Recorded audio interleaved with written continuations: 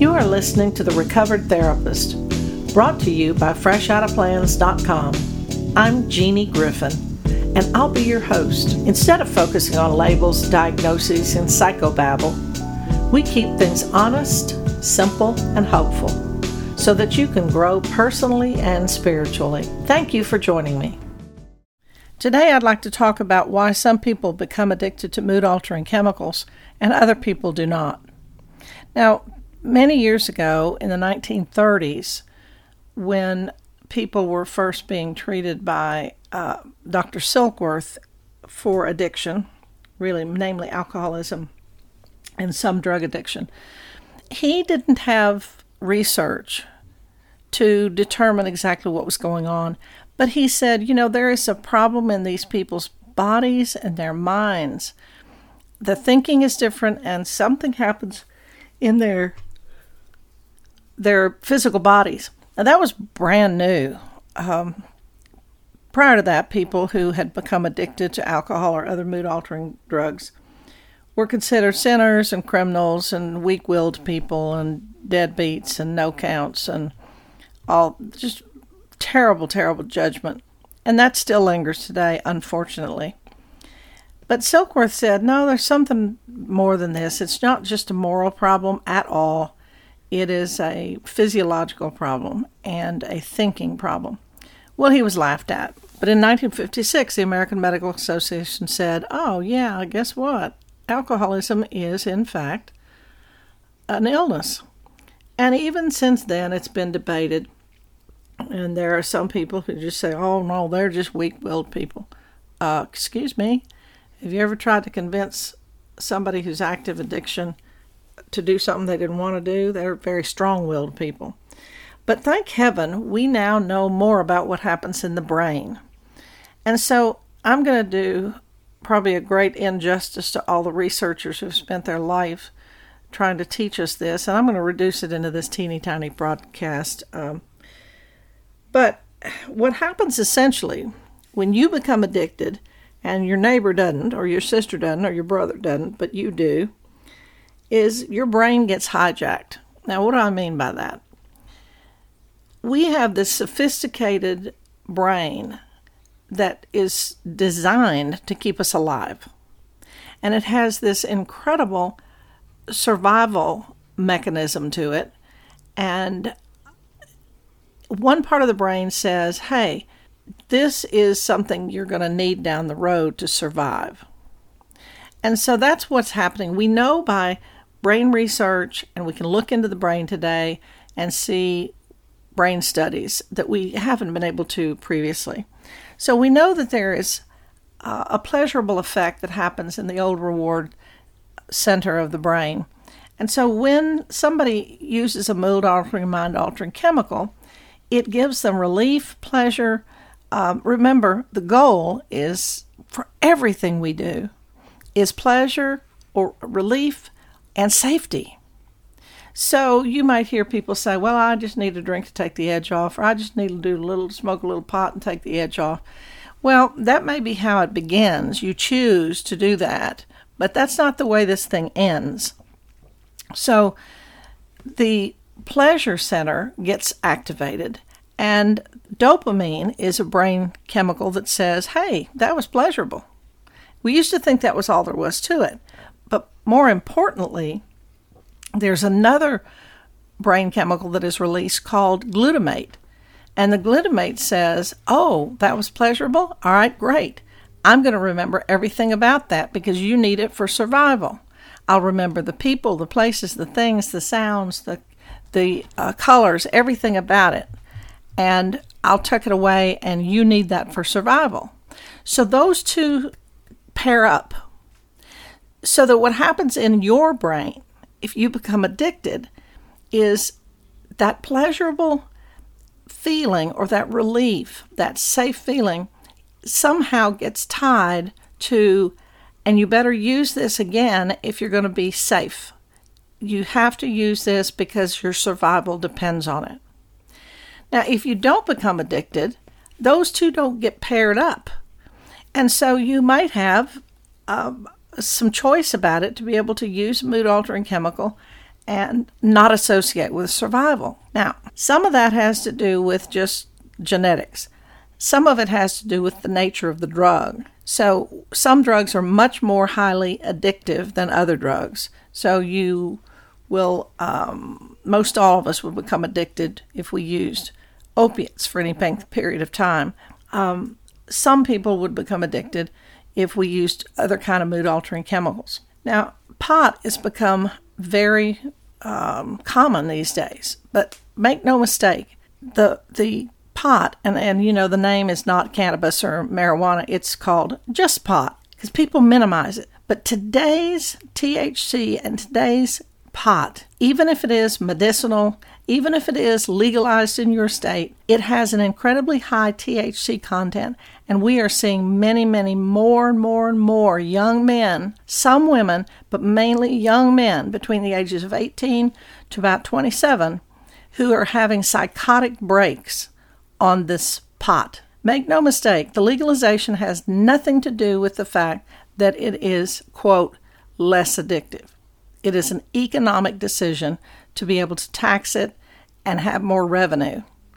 It's called a sin tax. We tax all the things that somebody used to call sins. It's ridiculous because it has nothing to do with morals.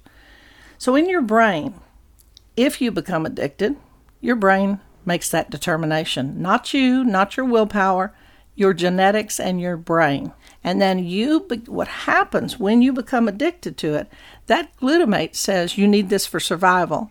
And what happens is the frontal lobe of your brain becomes offline. The midbrain, the area where your morals are, your own values, not just what you've been taught and how you're supposed to act, but what is ingrained in you, that goes offline. So you may come out of rehab and immediately start relapsing and go use chemicals, or you may walk out of a jail and walk to the nearest bar and have a drink, and everybody laughs. And some people will say, what on earth are you doing? Why can't you remember? Don't you remember what happened to you last time? Why on earth are you drinking now? Why on earth are you starting this again? You know what happened. But here's the deal. In the addict, when they become addicted, and the glutamate and the dopamine are giving them these signals, they cannot remember. Their frontal lobe goes offline, and they cannot bring into their consciousness with enough force the memory of what happened the last time. It's not that they just are willfully doing this. They truly don't have the mental capacity to remember how bad it was. See, using chemicals, when you become addicted, you do not remember what the drug did to you. You remember what the drug does for you. It's called euphoric recall. Now, why does this happen? We still don't know exactly. Why is it that you and your sibling came from the same parents, but one of you becomes addicted and the other one doesn't? That's in the genetics. Now, an interesting study quite a long time ago was twin adoption studies, and they studied twins that had been adopted and separated at birth. They found that environment didn't really make as much impact as the genetics. So we know there's a genetic predisposition. It's not an indictment, but it is a predisposition that the stronger and the more generations where there was addiction, the stronger it's going to come through. And interestingly enough, it comes through the male line more virulently. So you can have a young addict, and there are so many young people who are addicted these days. And it used to be people who were older would say, oh, you can't be an addict because, you can't get addicted to pot. That's just funny. No, I smoked pot and I didn't get addicted, or I drank terribly and I didn't get addicted. Well, if you don't get addicted, it has nothing to do with you. That sounds kind of stupid, doesn't it? But if you get addicted, it's your brain making that determination. It doesn't have anything to do with whether you have good moral character or not. Now, so this thing is a genetics, biological disease, body. It is also a thinking disease because you're not able to make decisions rationally and bring into consciousness all of the consequences that have happened. It is a thinking disease. It is also a spiritual disease because you go against your spirit. And I'm not talking about religion. I'm talking about going against your own spirit. Stop and ask yourself, have I done things under the influence of mood-altering chemicals that I wish I had not done? That go against my own code of ethics, not what somebody tried to teach me, but I believe is wrong? And the answer is usually yes.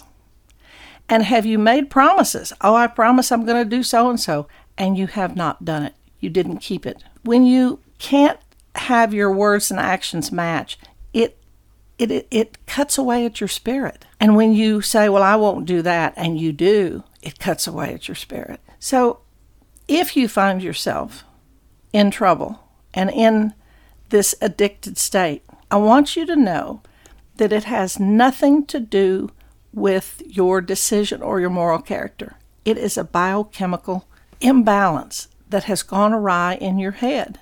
Okay? It is not your fault. Now, that doesn't mean everything you've done under the influence you get off scot-free. Do you think a diabetic signed up for wanting to be a diabetic? Do you think a person born with one leg wanted that? I know people who are addicted don't want to be addicted, especially if you're 18, 19, and you haven't even had your first drink at 21 yet. So it's not your fault that your body kind of did this, It's like if you became allergic to shellfish. Well, when you become allergic to mood-altering, mind-altering chemicals, and you might break out in handcuffs and do something that is illegal. Same thing. It's not your fault. However, once you determine and answer the question, do I have this thing? Am I addicted? Did my brain cross over that little invisible line and become addicted? Did it? And if the answer to that is yes, then you have a second decision to make. If I have this thing, do I want to treat it? And that's your choice. Do I want to treat it? And your decision may be, no, I don't want to. So fine, go be a dope fiend. If your decision is yes, then you need to get yourself to a group of people who can help you the best. Go to a 12-step meeting. Ask them, how did they know? Contact someone who specializes in addiction. Don't just go talk to just anybody who doesn't understand what's happening in the brain. You have to make a decision. Do I have this thing? And B, am I going to treat it? And your family will support you. But you know what? They're not going to support you financially, emotionally, in every single which way so you can kill yourself or systematically commit suicide. That's just too painful. So another question I talk to families about is how many more of their relapses are you going to put up with? You may have 2 or 3 or 5 or 10 more relapses than you if you're addicted. But your family has to say, how many more of my loved ones' relapses do I have left in me? And the answer may be none. There's a lot of good things on YouTube, but there's a wonderful presentation by Kevin McCauley, Dr. Kevin McCauley, that's on YouTube. And it comes from his DVD called PleasureUnwoven.com. So go to YouTube, and I'll put the links below. And you don't have to watch the whole thing, but there are a couple of clips in there that show you exactly what I'm talking about and how the brain gets overtaken. And the next thing you know, getting that drug is the most important thing because we associate it with survival. And the addict says, I got to have that, get out of my way. And with my frontal lobe offline and my moral character offline, then it allows me to go into your purse and steal from you or call you names or lie to you. They're not doing it deliberately to hurt families and other people. They're doing it because their brain, the addiction, is driving the bus. So learn the difference between when the addict is under the influence and in the grips of this thing. An exercise, if you're listening and you're a parent, get out a sheet of paper. On the front side, write my loved one's original recipe. Now, what do you know about that person when they're not under the influence? What are the characteristics? Are they loving, kind, curious, funny, creative? Put all those characteristics down. That's how they were created. That's the original recipe. And then flip it over on the backside. My loved one's mutation. And then list all the characteristics that you see when they are under the influence. Mean, arrogant, slothful, lying, selfish, insensitive. That's the addict. That's the addiction. That's the addict that has mutated the original recipe. So know when and who you're talking to, and don't support the addict or the addiction. One of the problems that families have is that you cannot get your head around the fact that you're talking to the addict because it doesn't make sense. They're doing things that don't make sense. And so you're part of this illness is that you end up talking to them expecting a rational decision, a rational response. You're not going to get one. Their brain is impaired. It's taken hostage by something bigger than it is. So look at these clips. I'll put them in the show notes underneath. But look at these clips on YouTube. And if you want to ask more questions, you can always contact me at freshoutaplans.com, or at least do some research, okay? Go to an open AA meeting, go to an open MA meeting, go to an open CA, NA, whatever A, and ask and talk to those people. What was your experience like? How did you know if you were addicted? How do I know? Read some literature. Contact addiction specializing people. Contact doctors that are specializing in addiction medicine. The help is out there for both the addict, and when I say addict, I mean alcoholic. When I say alcoholic, I mean addict, because the brain doesn't care what kind of chemical it is or who gave it to them, whether it comes out of a pretty bottle and it's called new craft beer, or whether it came from the dealer on the end of the street. The brain just says, hey, yay, I like this. And also, if you need some information as a family member, don't suffer alone. It's too painful to see somebody you love in the grips of this thing. Contact me or contact someone else who specializes in addiction, or go to something called Al-Anon, A-L-A-N-O-N. Nar-Anon, for people that have loved ones in Narcotics Anonymous. It's for friends and families, people who love someone who might be addicted. Well, that qualifies the whole planet. We all know somebody who's in trouble with chemicals. Oh, that brings up the last point, and then I'll shut up.